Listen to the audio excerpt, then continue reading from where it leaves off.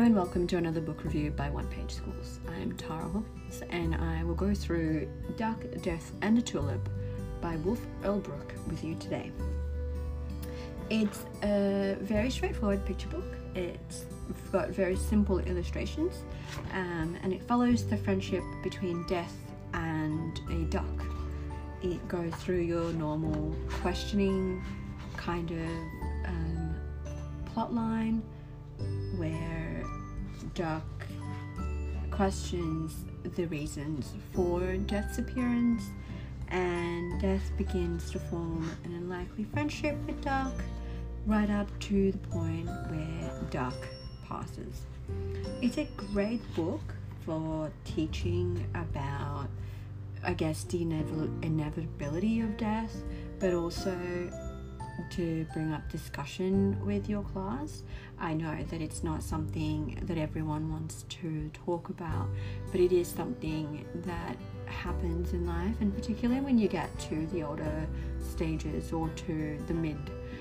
So from stage 3 to stage 4, you get a lot of children who might have lost their grandparents or who might have gone through some sort of tragic event. I think it's very hard not to avoid those things.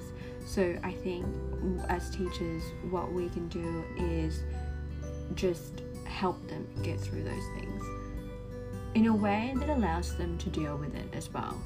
So I think that this book is great. It inspires speculation. So it ticks off the second part of our criteria. It also engages the students' emotions, and that's really something important that they need to be aware of, and that we as teachers need to be aware of as well. I think that it also